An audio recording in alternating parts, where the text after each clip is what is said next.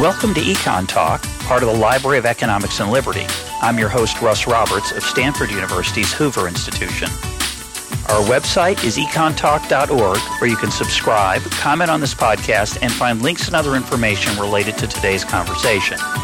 You'll also find our archives, where you can listen to every episode we've ever done going back to 2006. Our email address is mail@econtalk.org. We'd love to hear from you. Today is April 13th, 2018, and my guest is Joel Peterson. He is the chairman of the board of JetBlue, the chairman of the board of overseers of Stanford University's Hoover Institution.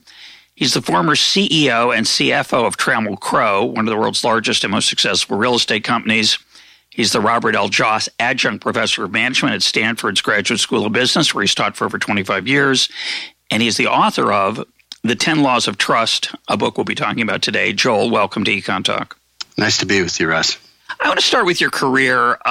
Trammell Crow is an extraordinary company that a lot of people have never heard of, and they also don't have really a good idea of what a real estate company does, other than maybe buy land, build buildings, and then rent them out. And I know it's just a little more complicated than that. So talk about what a company like Trammell Crow does and how you got to the top of it. Well, it does buy land, build buildings, and rent them out. But it is very complicated to get there. And it's even more complicated because it's made up of kind of a loose confederation of partners who are spread across, in our case, it was 92 cities across the United States. And they need a degree of autonomy and freedom. And they're also independently wealthy. And so they're hard to manage. And you don't really want to manage them. They're entrepreneurs. And so their job is to basically take on the development process, which is relatively complex, and we can talk about it if you're interested, but they take that on at a granular level within their local markets. What's the national role that the umbrella organization plays? So one thing was to provide sort of a system of rules, policies, ways of going about things, hiring people that were consistent with our brand, onboarding them properly, evaluating projects, making sure we had the right capital structure. And typically the capital structure is thought of at two levels. One is at the deal level. Each deal needs to have sort of debt and equity capital. And then overall you have kind of a company-wide or at least division-wide financial statement, and you want to monitor each of those, make sure they make sense. So with that many people, it's onboarding and firing, removing people who don't perform. It's kind of the evaluation of it. When I first came on, I said it was a little bit with Trammell Crow, like he was the And that's a person's name, actually. Yes, I didn't know that. Yeah. That's the founder's Trammell Crow. It's not his name was actually Fred Trammell Crow, but he thought Trammell Crow was a much more engaging name, and I agree with him. He was the fifth of 8 children that grew up on the wrong side of the tracks in Dallas, Texas, went into the Navy in World War II and came out without a college degree. I think he got a CPA, and then he started building a warehouse, and from there built more and more of them until he became the largest single private developer in the world. But he was kind of the hub. And from him radiated all of these spokes. So he made individual deals with entrepreneurs in various cities, but there was no rim around the spokes. And that's really when I arrived, I worked with another fellow, and we actually tried to create a company. A lot of deal companies never become real companies. You know, they don't persist. They're not sustained over time. They last the life of the founder, and that's it. So what we wanted to do was create what we called an evergreen company. And how'd you do that? Well, I think by making sure we had the right people in place, by making sure we had governance processes, by evaluating each not only each deal but each division, and then making changes when they needed to, and we set up a management board, a 10-member management board with representation. We tried to make common decisions about things that allowed us to be a company. What's the chain of command in a situation like that, where you have people on the ground in all those different cities, each one with their own unique aspects of geography, regulation, all kinds of tax issues? How often did those people come to Dallas? Several times a year, probably, but we traveled a lot out to their operations. I remember every October, November, I was on the road almost for the entire 6 or 7 weeks that we were doing what we called management reviews, where we review each project, each division, each set of operations, the partners. So there is a governance structure that you try to superimpose on this highly entrepreneurial enterprise. And you don't want to crush. In fact, you wouldn't get the best people if you reduce their autonomy. You want them to make the decision. You want them to have an economic stake. You want them to make the decisions in their own areas of expertise. And how do you keep people from, I'll call it going rogue, but that would include fraud, but it would also include just overconfidence, et cetera. Who's making the final decisions, and how does that get done?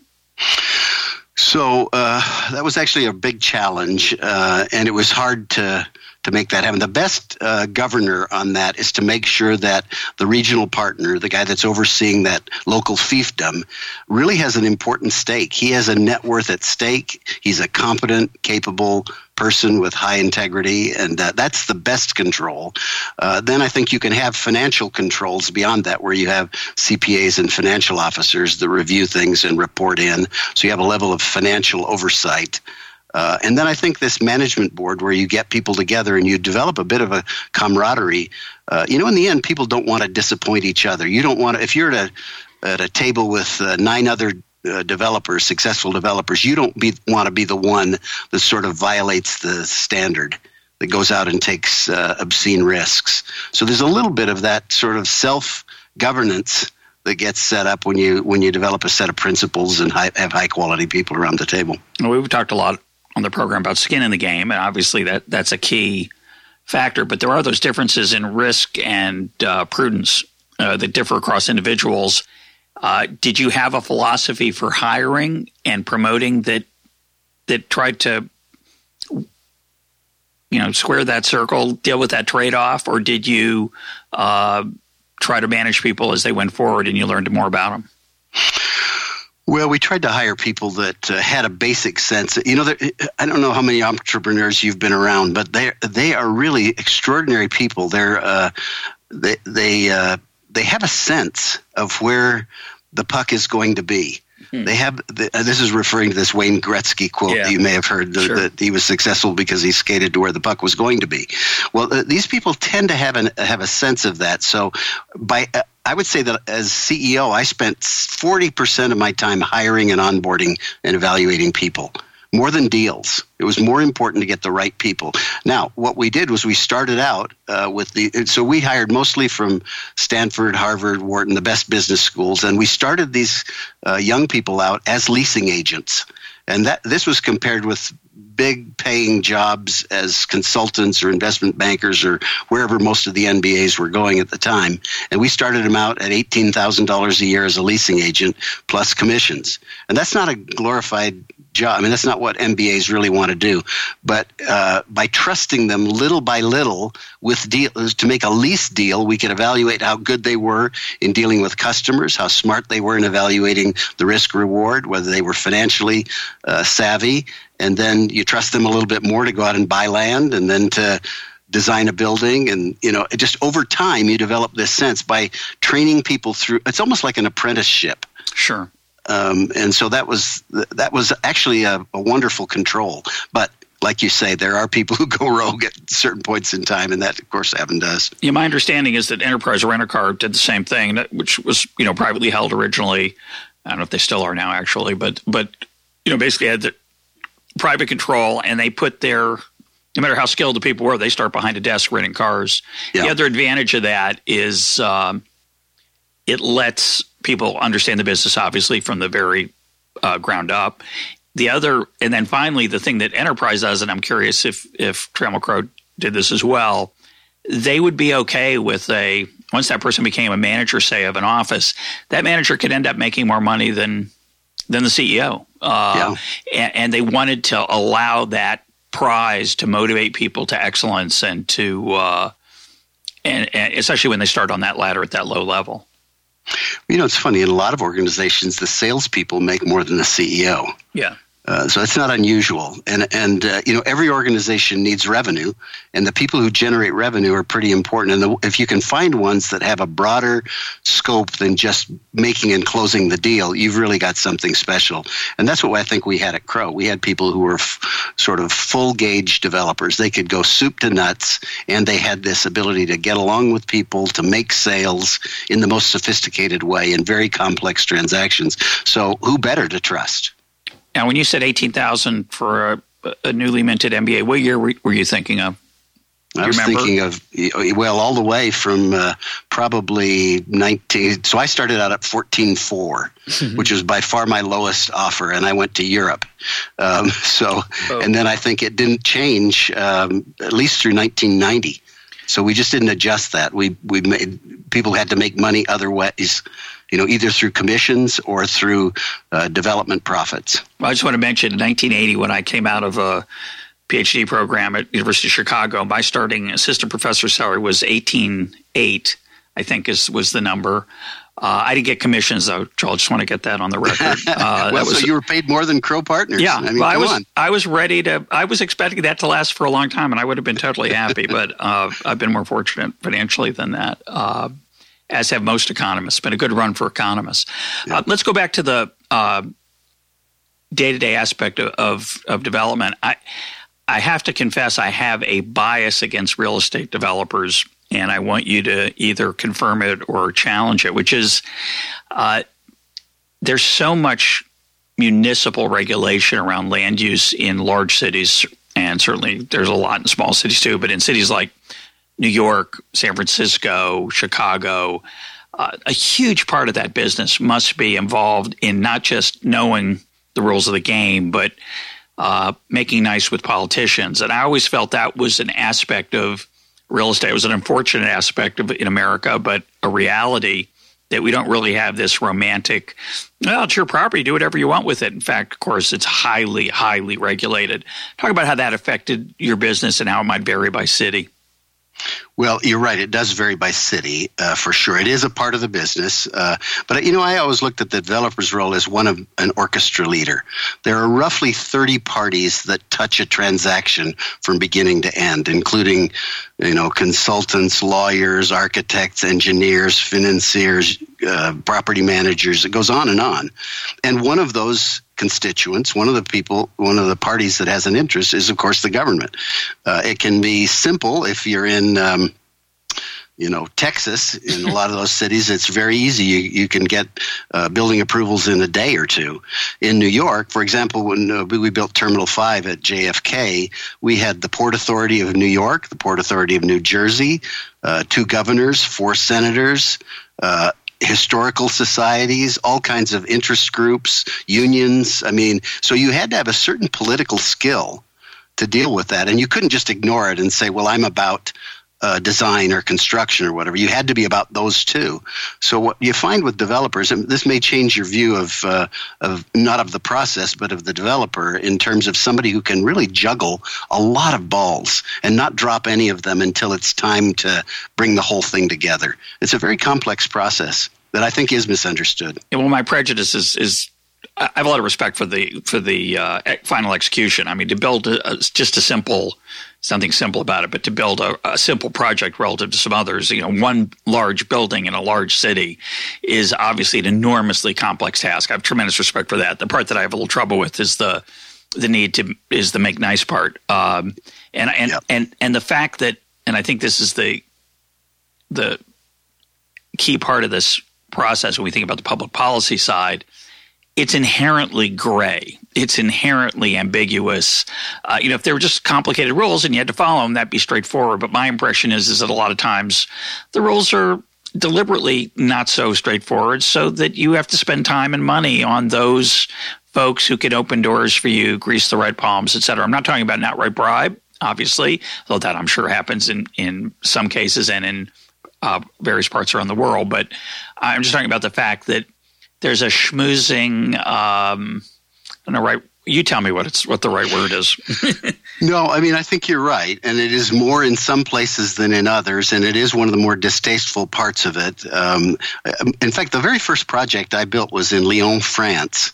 And it was in the middle of an industrial park, a building exactly like its next door neighbors. And we couldn't get a building permit. It went for 6 months without getting a building permit. And I couldn't understand what was happening until somebody said, go to this law firm. They'll help you. And the next Monday, I had the building permit, and then I got the bill, and it was 300,000 francs. I assume that's a lot of money. So it was a lot. Certainly at that point in time, it was a ton of money, and they made a phone call. And I don't know what happened, and I'm basically, that was the end of my desire to do business in France. I was kind of done with that. So it shows that I had the same visceral reaction you do. It was less an element. I mean, in the United States, it's a lot more elegant, but I think it subtly is going on. You have to make sure that you're on the right side of the people who control a lot of these decisions. Now, many of them are wonderful, reasonable people who are just trying to protect whatever, historical issues or whatever. So, but there is this element that you've identified, but I don't think it's pervasive. Did you have projects during your time there where you eventually hit a roadblock much farther down the road than you would have been happy with? And in other words, if you'd known how it was going to go, you wouldn't have started. But once you got to that point, you just had to still pull the plug. The one that I recall was in Georgetown. We built an office building in Georgetown that took us so doggone long to get through that the market actually turned against us by the time we were ready to get in the ground. And we had actually started scraping the earth, and we had financing, architectural drawing, engineering drawings, everything, and we were moving forward with the project. And the market went against it, which I think is the most common thing. Is it's not a historical society. Typically, you've got all of those things buttoned down before you start. Right. But the market can turn against you. And so at that point in time, we thought about, should we pull the plug? And then we realized that between the land costs and the soft costs, we had already spent 50% of the cost of the building. It was going to be 3 years before it was delivered to the market. So why not go ahead? The risks are lower going ahead than otherwise. But yeah, you do have intervening variables. It's a little bit of a scary business that way. I mean, you have to be able to peer into the future and know what things are going to be like when you deliver a project. Because it's inevitably, even if the regulatory process is smooth, building takes time, and that's just part of the reality. Things change. We're in a dynamic market. So you're not at Trammell Crow now. You're out of that business in a formal sense. But I'm curious, given what you experienced there as CFO and CEO, if you could change one thing about real estate public policy in America, and of course, it's not a national market. There are national aspects to the market, but it's not a national policy market. Each city has its own regulations. Each state has its own regulations.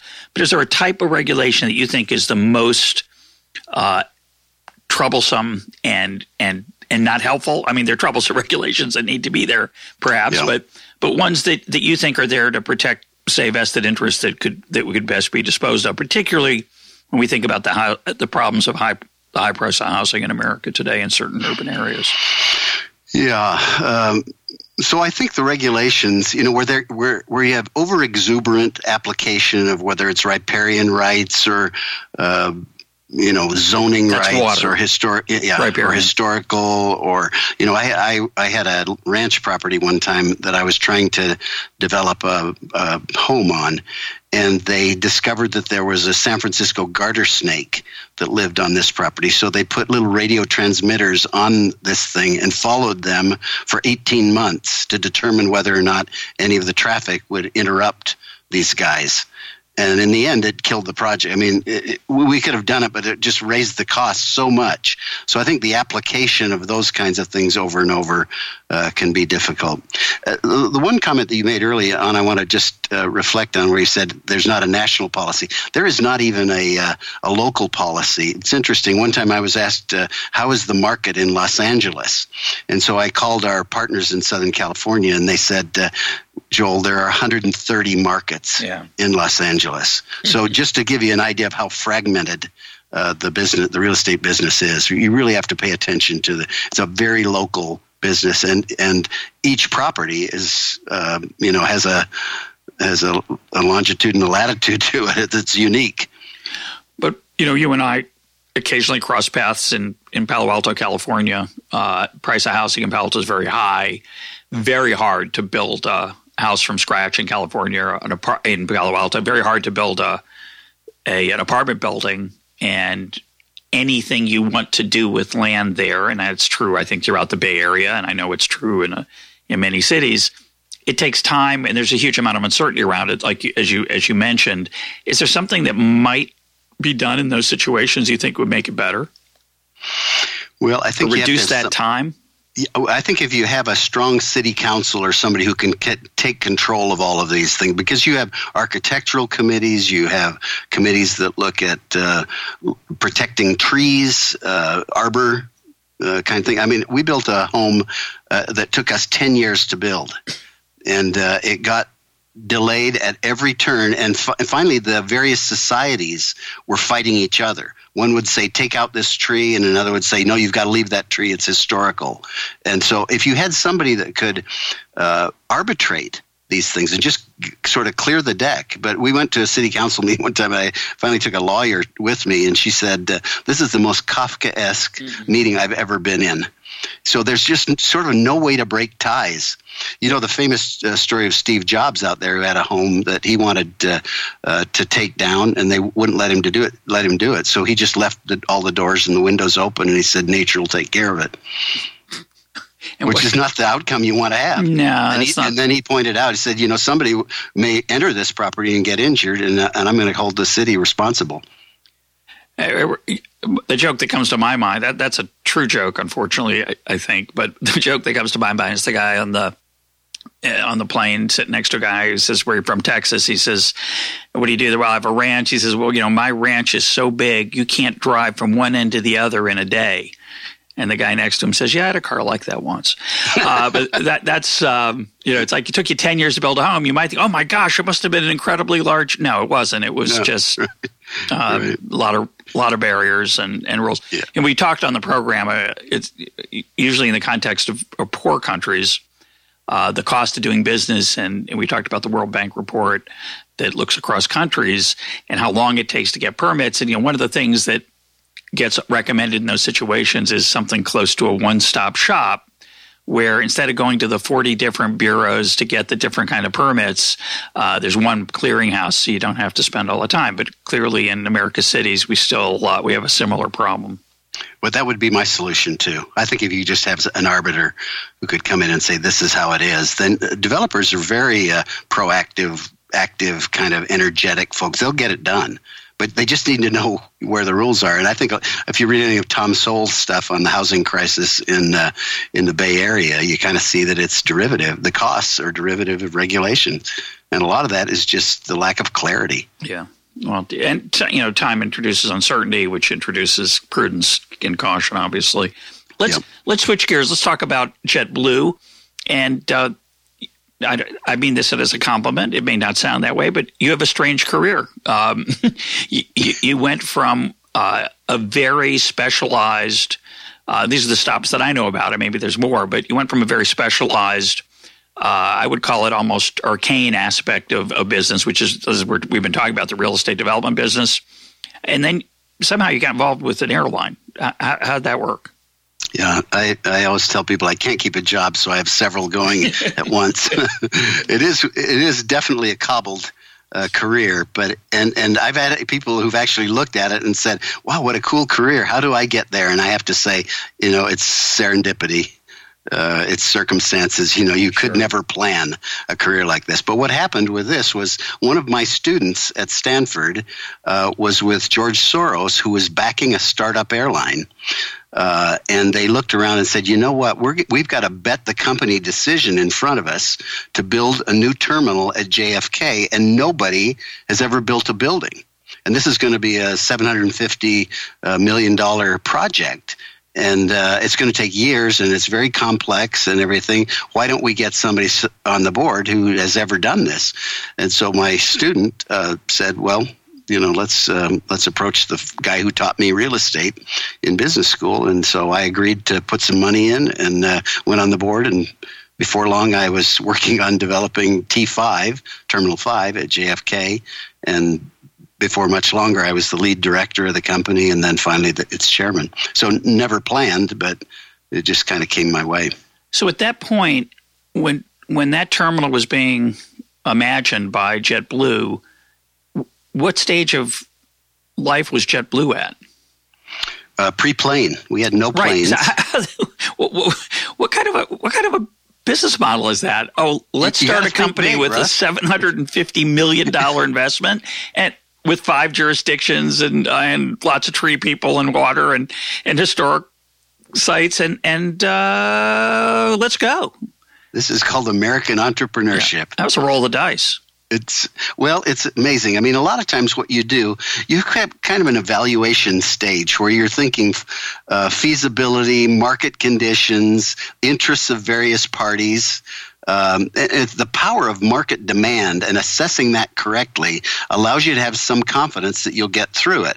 For example, in a normal market, you'd say, well, what are the vacancies existing? What are the projects coming online? What does job formation look like? What's population growth? And you'd do a feasibility study and you'd figure out what you're going to build, and you'd add all those things together, and that would be a denominator. And then you'd assess the rents, and that would be your numerator. And you'd say, okay, that's the yield on this project. And then you go out and shop for capital, and you get a weighted average cost of capital between debt and equity. And you say, if the yield exceeds the weighted average cost of capital, we've got a business. And you give probabilities to all of those things, and you move forward. Well, the same thing in this airline business is we said, gosh, we've got a catchment area, which is a market area of 6 million people out Long Island and everything, and we've got an airport that is not used very much during the day. At JFK, and we've got an empty terminal out there. I don't know if you remember T6, Terminal 6, but it was rat and pigeon infested. It hadn't been flown out of for a long time. So we basically started out by saying, we're going to scrub this, paint it, fix it up, and start flying some planes out of it. So we flew out of T6 for a while, and then we basically said, okay, now we're of a size that we know we got to develop T5. So we knew that T6, Terminal 6, was a temporary terminal for us. And so we knew we had to build, if we were going to build a great airline, we knew we had to build a great terminal. That was part of the plan. Whose vision was that? Whose vision was it to get it started, to think there's a market opportunity here for a new airline? I mean, it's really hard to start an airline. Yeah. Well, David Neeleman is an entrepreneurial genius. I think he's the greatest genius in the history of commercial airlines. He's started 3 of them. He's an amazing entrepreneur. In fact, he started Azul when he left JetBlue, which is basically JetBlue in Brazil. Yeah. So it was his vision.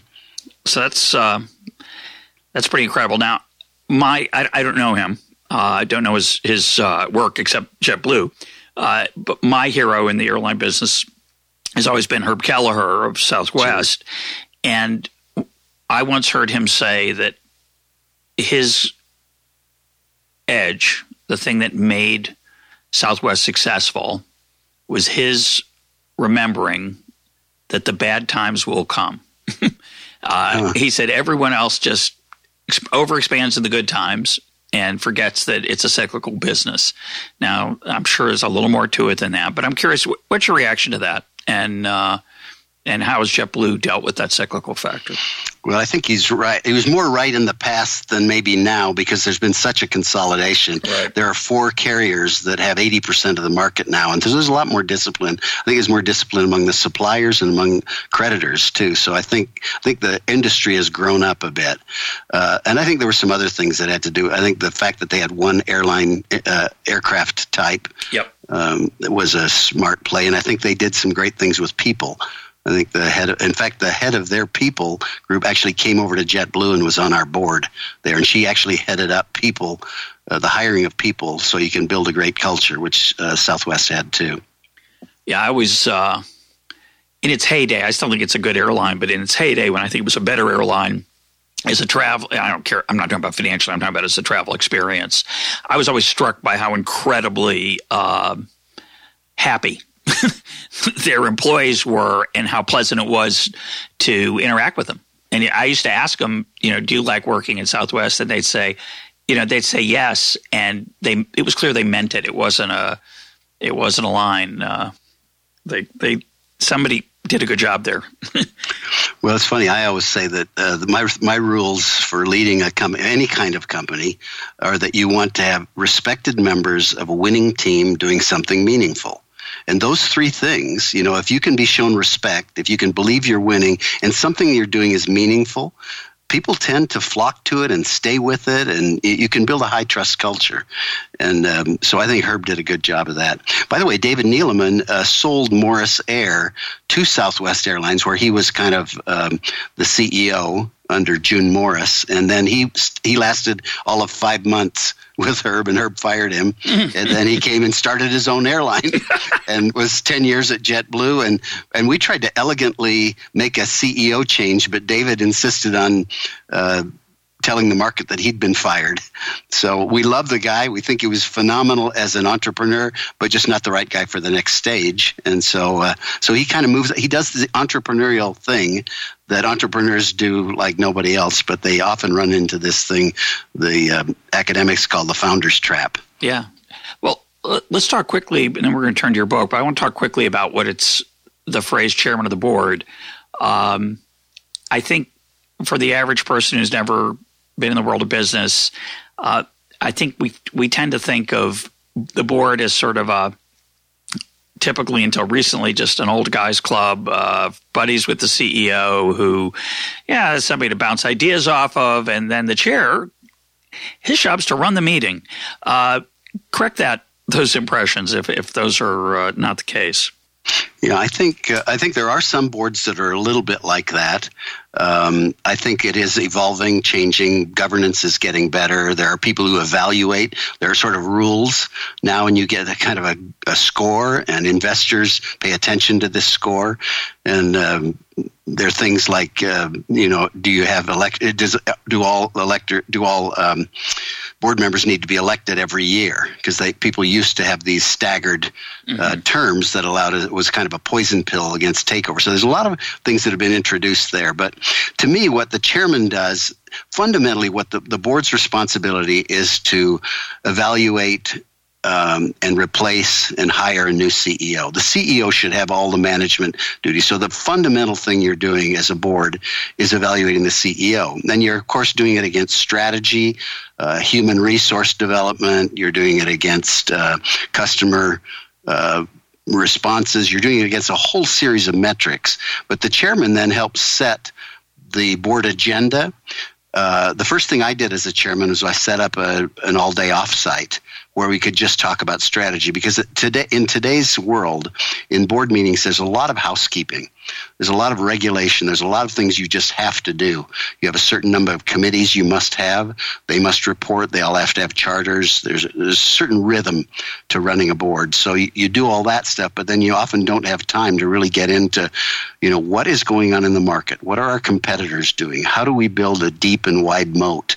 And so we started to go. So I think we're in our 10th or 11th year of going off site for a day or two to really talk about the market, what our plans are there. So I think the chairman is sort of the ultimate person to design an agenda, to call tough issues. If you're looking at an M&A, a merger and acquisition kind of issue, I think the chairman is typically the person that gets called by the other party.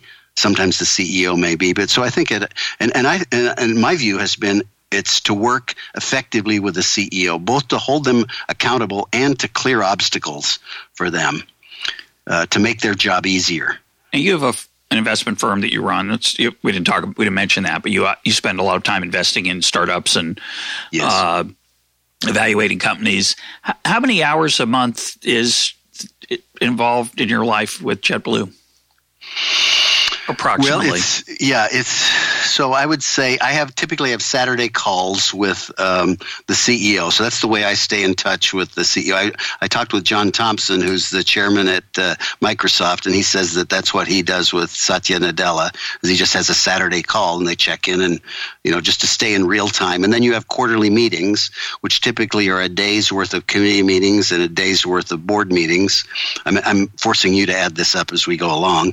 And then, the occasional call, the occasional special board meeting, and then a 2-day offsite. So that's at least 10 or 12 days a year plus calls and things like that. Are you spending outside time reading about what's going on in that industry? Or somebody sending that reading around to other folks on the board? Or do you just kind of, I was going to say wing it, but that's not a good joke. I'm going to leave that out. Yeah. No, we try to stay aware of what's going on in the industry. Sure. But do you end up spending time on that? Do you have to? Yeah, well, you have to. Yeah. I mean, you can't have a strategy that's independent of the marketplace. Fundamentally, what you're trying to do is carve a unique niche in the market where you're providing something better at a better value than anybody else because you have an unfair advantage. You have a competitive advantage. You have pricing power. You have whatever power you have to deliver a high-quality product that's high value. And so you have to know what others are doing in order to do that. Now, I'm going to make another bad joke, and you have to believe me that this just came to me. I did not script it, that I was going to mention that JetBlue's a blue-chip company. So I'm going to just leave that alone. But my question is, as a traveler, as a consumer of JetBlue, I see as a traveler, we see a tiny piece of a company like that, right? We see it's a crucial piece. Obviously, it can't go too badly for very long, or it's over. But JetBlue has a reputation for being innovative, and as an outsider, we often have no idea what that could possibly mean. You alluded to one example that Southwest, because it only has one type of plane, which was a really clever idea. Maybe they lucked into it. Maybe it was planned. I don't know. But because of that, their turnaround's famously shorter than other airlines, because they know the plane so well. Their parts and maintenance as well is easier. Their inventory is easier to keep track of, et cetera, et cetera. What kind of other kinds of innovation are there in the airline business that might be going on that we don't see that you can share if you can? Well, there's a lot. It's funny. It was an industry that didn't change very much for a long time, and now with composites, I was interested to learn that these winglets. I don't know if you know what a winglet is, but it's that. And I don't know what you mean by a composite either. So a composite is a kind of it's not metal. It's you lighter. Mean a material? Yeah. The materials that they can build planes out of now, and it extends the distances they can fly. But for us, some of the innovations were TVs in seat backs. Yep. We developed a new kind of seating that allowed us to give people more leg room without reducing the capacity of the plane. We developed this Mint service. But then the things you don't see are in baggage handling, facial recognition, getting people through TSA lines, C-check, these engine checks and things that you have to do. In fact, at JetBlue, we even set up a company called JetBlue Ventures and located it in Silicon Valley. And we make investments in companies that have to do with all the various elements, soup to nuts, in the airline industry and, in fact, in the travel ribbon. So, it's an important thing. And it's hard as companies get bigger, it's harder and harder to innovate. It's kind of maintaining this entrepreneurial spirit that we were talking about in the real estate area. How do you keep that going? Yeah, very hard. It is hard. The other part that's hard is listening to customers because, airlines, a lot of the things that go wrong in the airline business are not the fault of the airline. They're either God, like weather, or they're regulatory or bad luck or, all kinds of things. But, of course, there are mistakes. And as a result, though, you get a lot of angry people who blame you for everything, I'm sure. And you probably have a lot of contented people you never hear from. They just go about their business and take their bag out of the rack and move on. How do you stay in touch with the consumer experience and get feedback from customers? Well, we have a formal process where we get a kind of a net promoter score that we, I think most airlines are down 10, 15% 6% or whatever. We're up in the 60s or 70s, something like that. So we actively monitor it. We respond to complaints personally. I get complaints directly, but the most gratifying part of this job for me, and the most surprising part, has been I get way more letters thanking me for things and saying, wow, I had this incredible experience, or here's a story. And I think one of the things we do at JetBlue is something that I did at Crow for many years, is collect hero stories. Part of developing a culture, and a high trust culture, is having these hero stories that say, hey, this is what matters. Let's celebrate these things. So we get a lot of positive feedback from customers. It's surprising.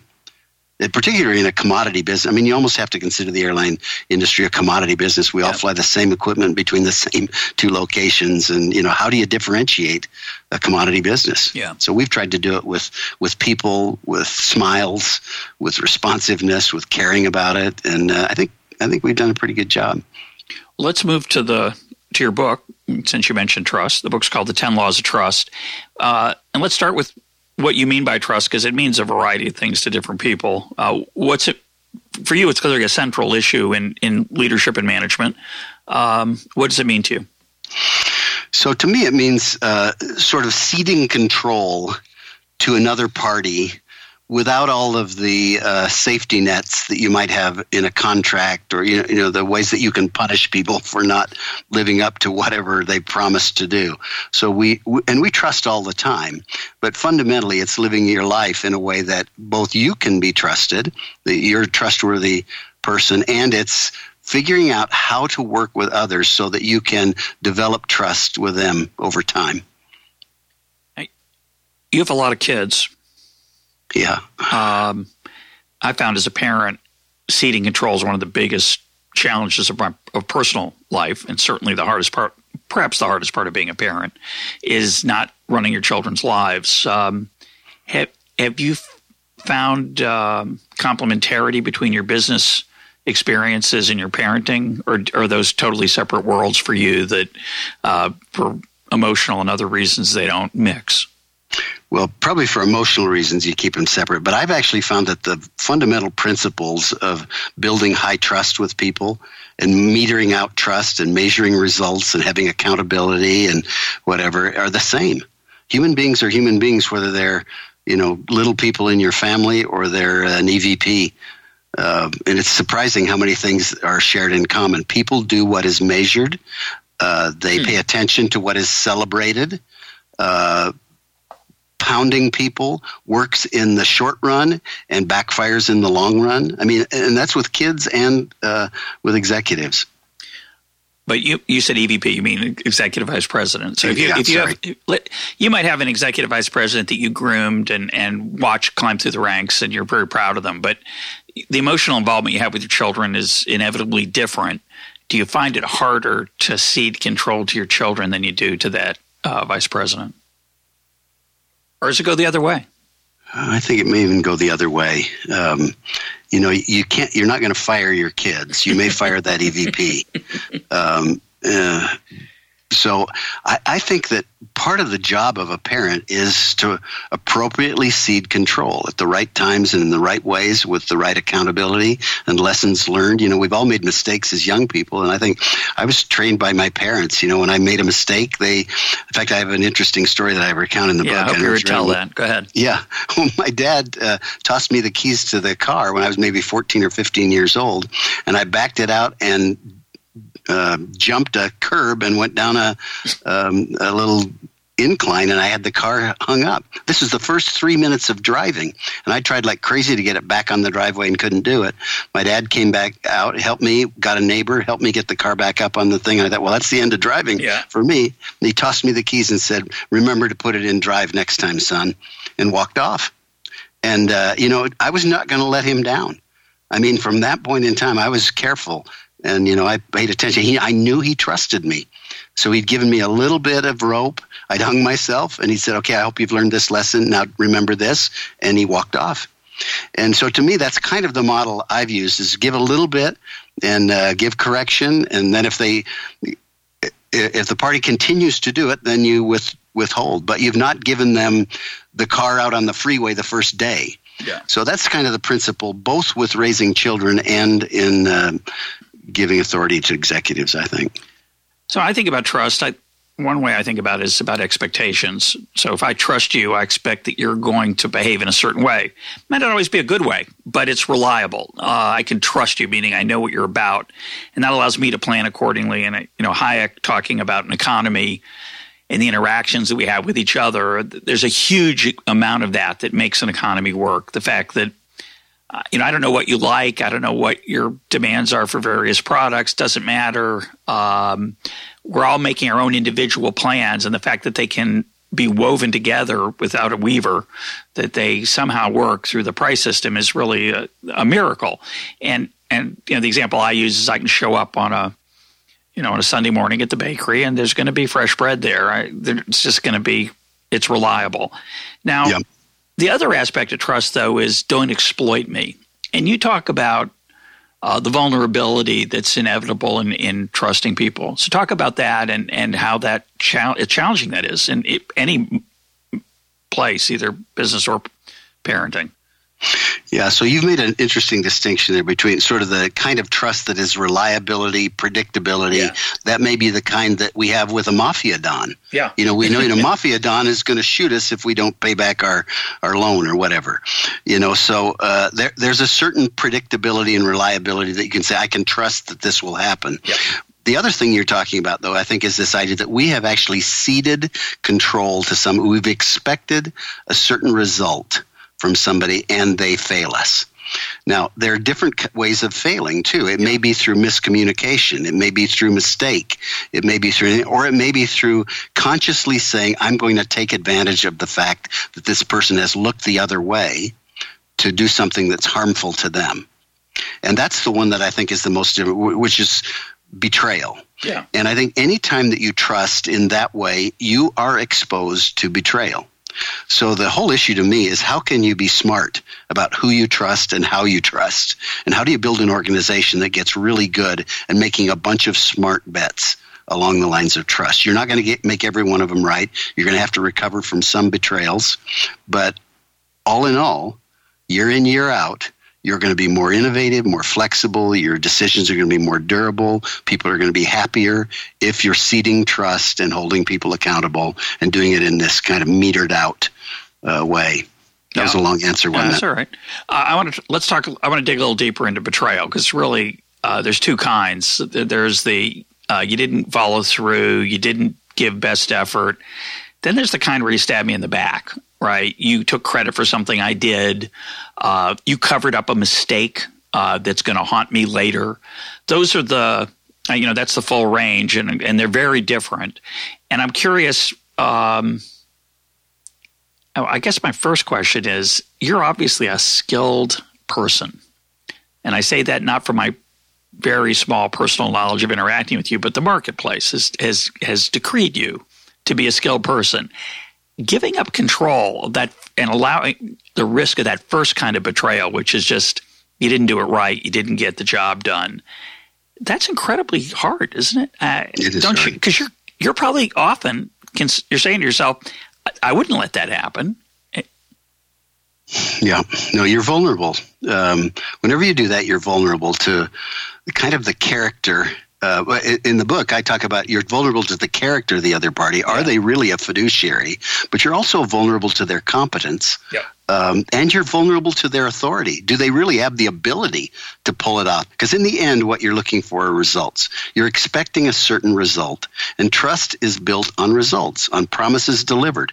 And it becomes a habit, in fact, if they're reliably delivered. So when somebody betrays that, then I think you realize your vulnerability, but you've got a decision to make. You've got to figure out what to do.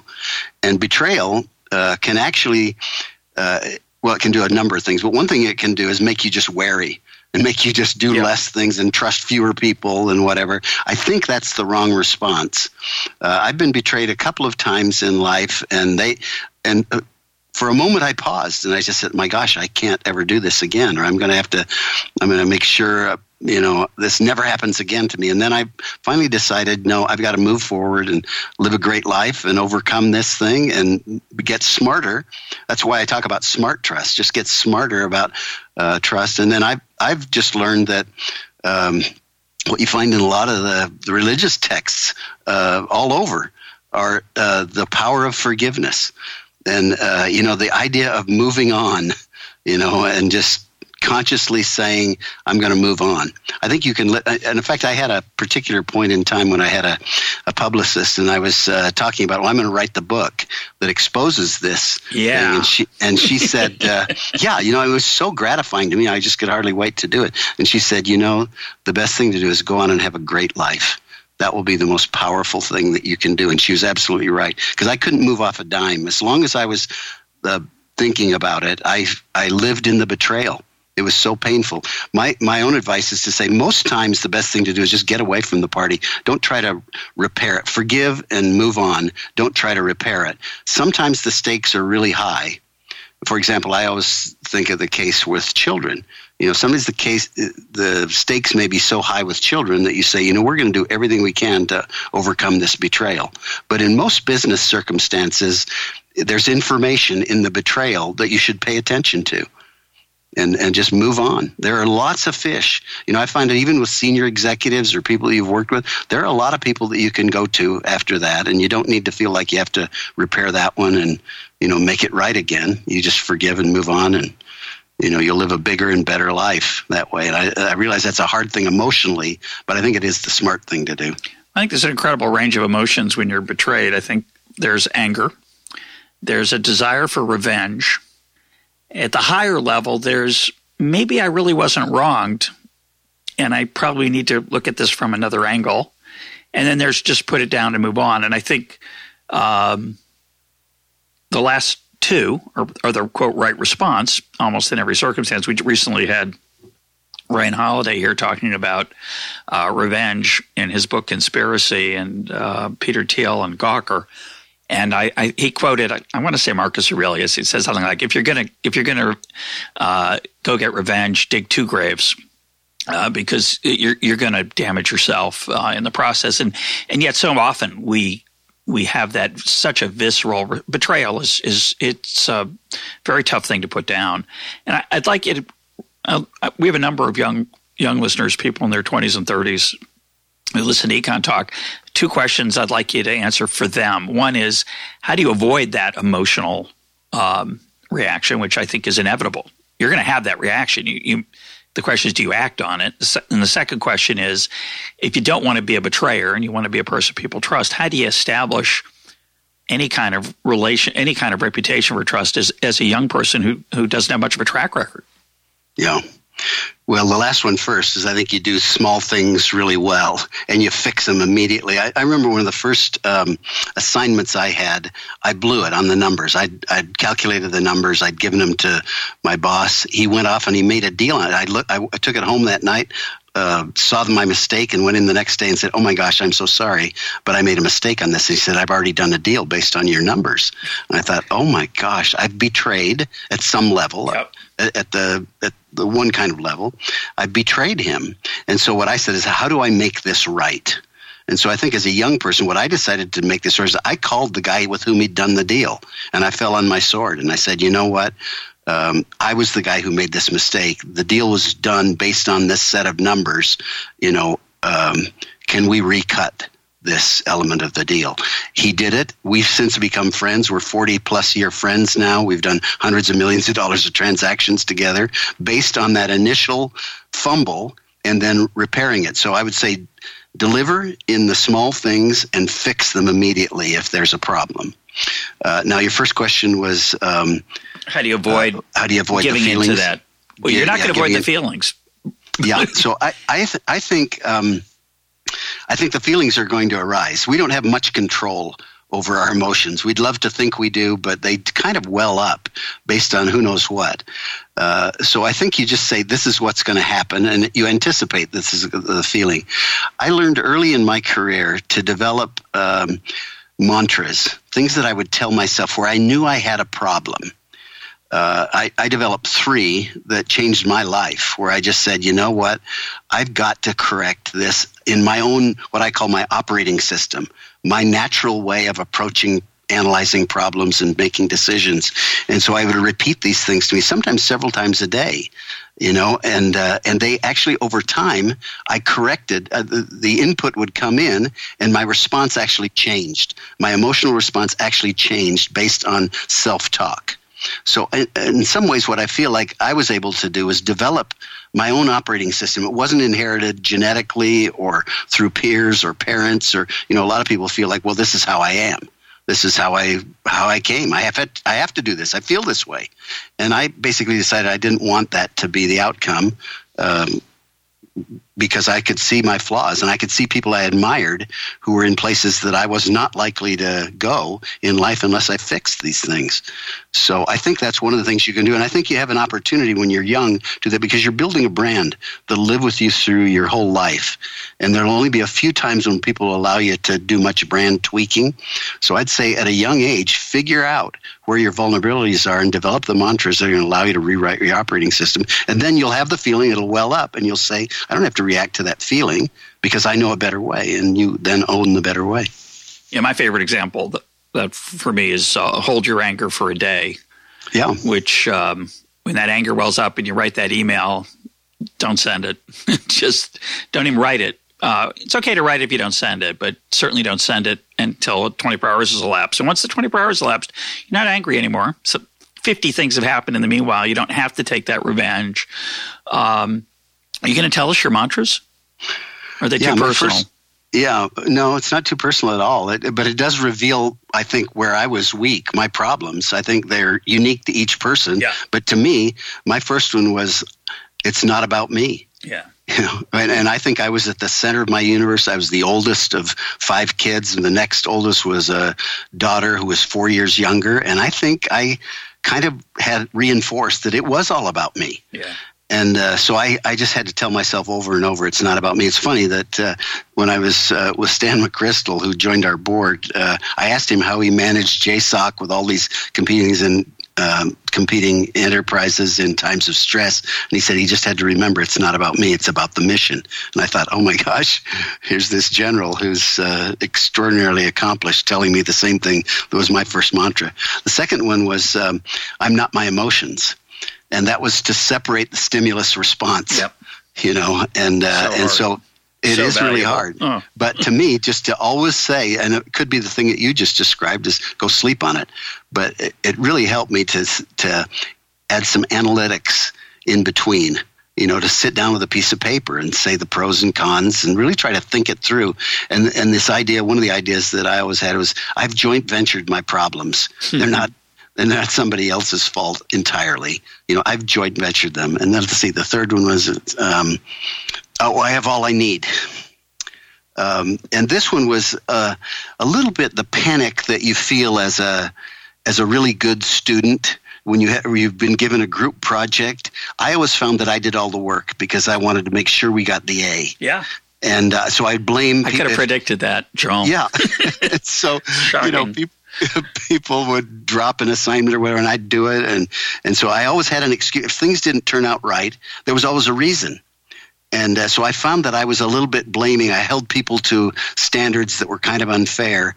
And so just saying to myself, I have all I need, was a calming mantra to me. And so I found that my levels of anger, anxiety, and egocentricity went way, way down. And I would say that that's one of the reasons that I was able to move on to the next level of mantras, And so it's kind of been a constant battle with my natural operating system, but I think I've actually changed it fundamentally.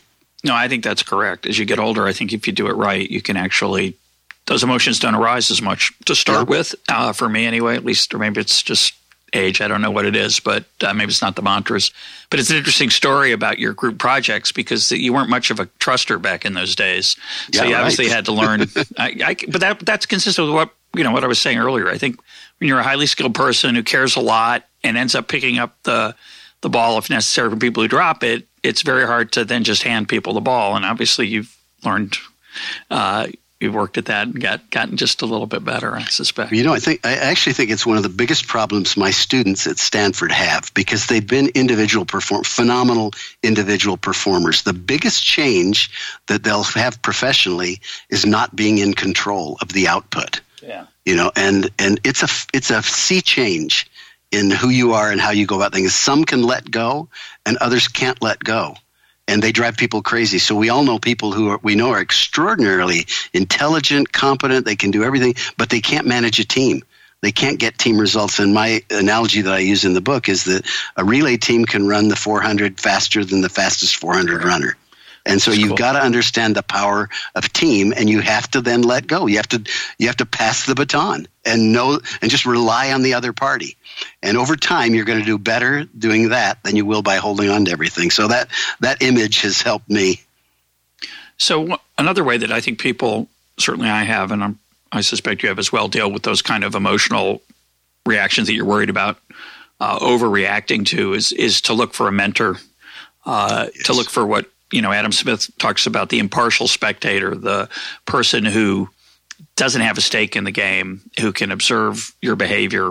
And Smith uses it to describe the way we look at ourselves.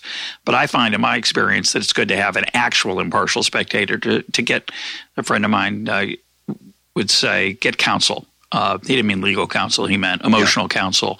Yep. Do you find that helpful? Have you found it helpful? And is that something you recommend? Absolutely. I mean, I think today having a coach is almost de rigueur. If you're going to be a CEO, you should have a coach. And so you can rent a coach, or you can have somebody that you know personally. To have a mentor, I think, is a gift. I mean, I'll tell my students, if you can get a job where you feel like you have a real mentor, go work for free. It is, you're being paid, I mean, it's so valuable. It's incredibly rare and incredibly valuable, but you can't ask somebody to be your mentor. The mentor marketplace does not work that way. That's a coach when you hire one. Yeah, you got to do it that way. But I've also found that you can borrow mentors that are historical figures. I mean, to me, one of the most powerful ones is Winston Churchill. I've read a lot of his stuff, and I've visited the cabinet war rooms, and I have his picture on my wall. There's a famous picture that Yusuf Karsh, the Armenian Canadian, took. Photograph. Yeah, so I have the photo on my wall where he grabbed the cigar from Churchill, and glowering, you could see his determination. Never, never, never, never give up or give in. And so I have that on my wall to remind me. So I consider him a kind of a mentor. And it's a mentor when times are tough, when the odds are against you, when you got to fight him on the beaches and on the landing strips. Well, it's interesting you mentioned him. I'm a big Churchill fan also, and the War Rooms are one of my favorite. It might be my favorite museum in the world. It's in the top 5 for me. At the same time, he was a terribly flawed person, and I would say that trust was one of his worst attributes. So it's interesting. He was not a good cedar of control. He was a hands-on, sticking his thumb into the every pie kind of guy. Well, and a lot of stupid decisions. I mean, flying across the channel. Yep. I mean, he was deeply flawed at all kinds of levels. But I use him as a mentor for perseverance. Yeah, that's an interesting example, right? You pick him for one that you think you need, or he's especially inspiring. Because the other thing I wanted to ask you about is humility. Not one of Churchill's strong suits, and a good thing in 1940 that it wasn't. The world and Britain needed him to be arrogant, and that was probably for the best. But when you told the story about going to the guy and saying, "I messed up these numbers," that story gives me goosebumps actually, because it's. I can empathize. I can put myself in your shoes, and I can't imagine making that phone call. And I'm curious if you remember how you came to think that was a good idea, because it could have. The likely outcome is the guy would have laughed at you, literally laughed in your face, and said, "Hey, a deal's a deal. Learn a lesson, kid," and hang up the phone. How'd you have the courage to do that? How'd you have the humility to tell a relative stranger that you messed up? And how important is humility going forward for you?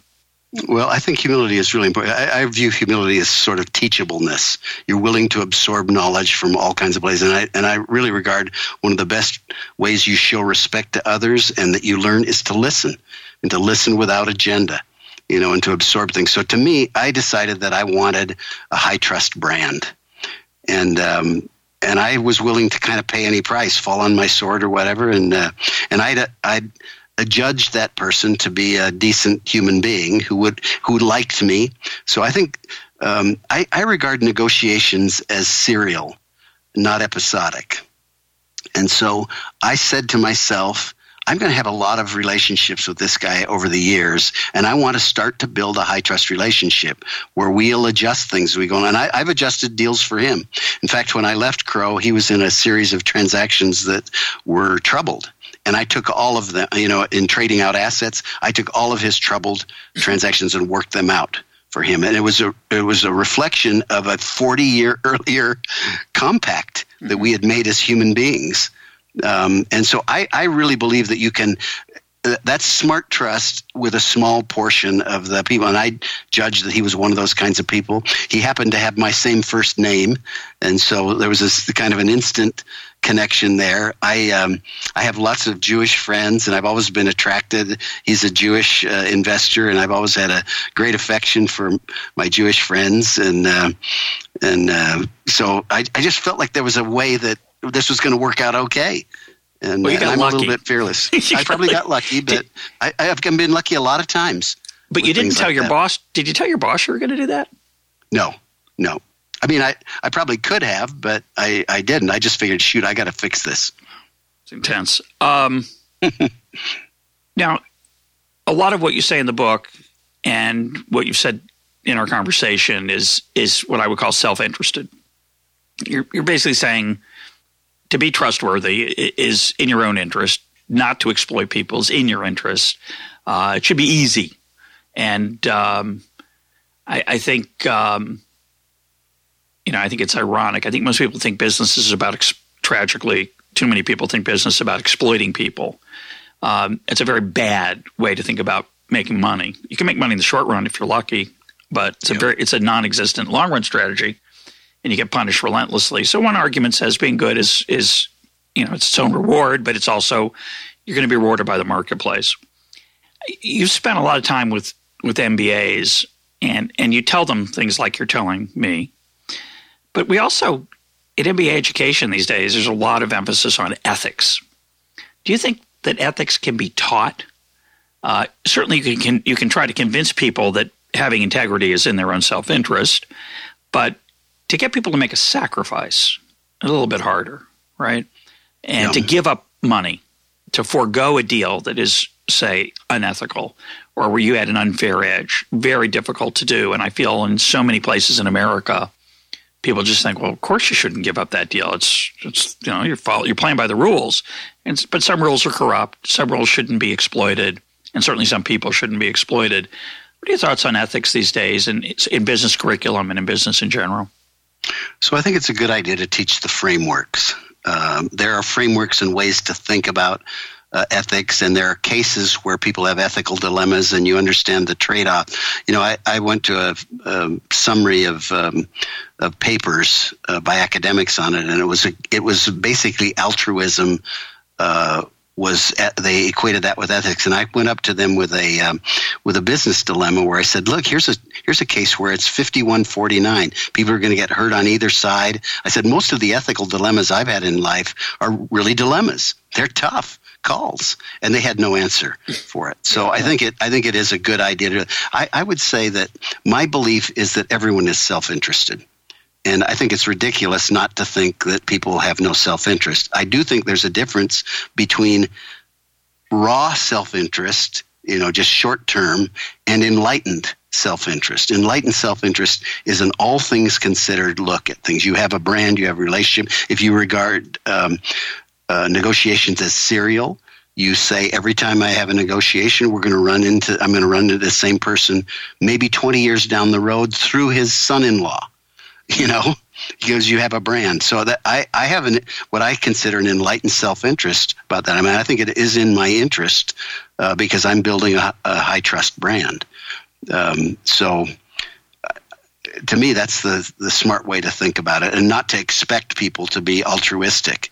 I'll tell you, in this hurricane that we just had in Puerto Rico, I was so proud of how JetBlue responded, because a lot of the other, and I won't name any, but they went in and they took advantage of photo ops and they charged people high prices to get in and out and whatever. And we did the opposite. We flew planes in with generators and water bottles. We didn't have any press with this. We didn't, it was not a PR opportunity. And yet what I think we've done is built a deep, high trust relationship with the entire island of Puerto Rico. So I think it's smart. It's self-interested, but I think a lot of people are just so short-term, and we're trained, of course, in the business world with quarterly earnings being measured. People are trained to make short-term bets, and so I think that's unfortunate. You hear that, and of course, if you listen to it, if you listen to that short-term siren, you're going to hurt your long-term value. I think so. And obviously, not every time, not every place, not every company, but so let's close with the following question.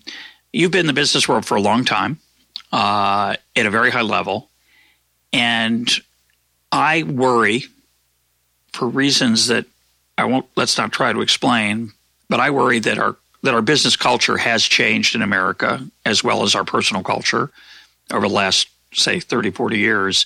Is that just me getting older and getting pessimistic, or do you think? Of course, you're getting older and more pessimistic too, Joel. But, right. So it's hard to control for that. But what I'm curious is, in your experience, do you feel that the day-to-day levels of trust have changed, or do you think it's a constant?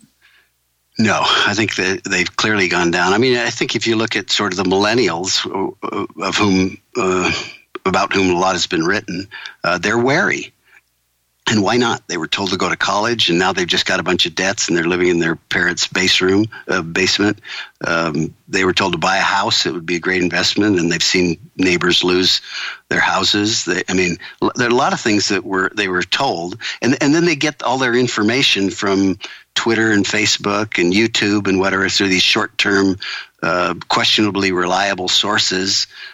So I think you get me too, Joel. By the way, yeah, no, we live in this fast-paced world where we're kind of forced into it. But I think deeply we all know that trust has this bedrock nature to it, and real trust builds slowly, kind of a conversation, a moment of truth, a promise delivered at a time. And it can be strained through misunderstanding, miscommunication, failure. So we understand we have this fragile, on the one hand, element, but really important and critical on the other.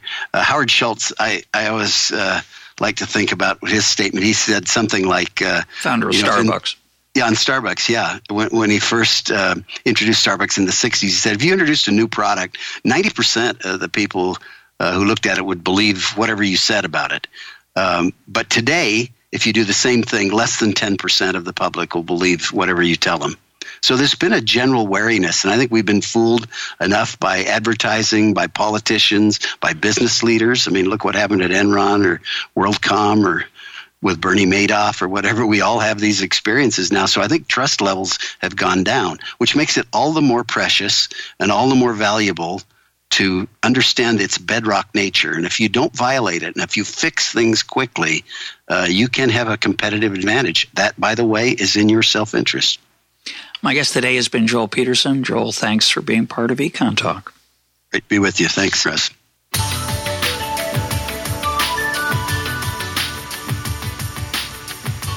This is Econ Talk, part of the Library of Economics and Liberty. For more Econ Talk, go to econtalk.org, where you can also comment on today's podcast and find links and readings related to today's conversation.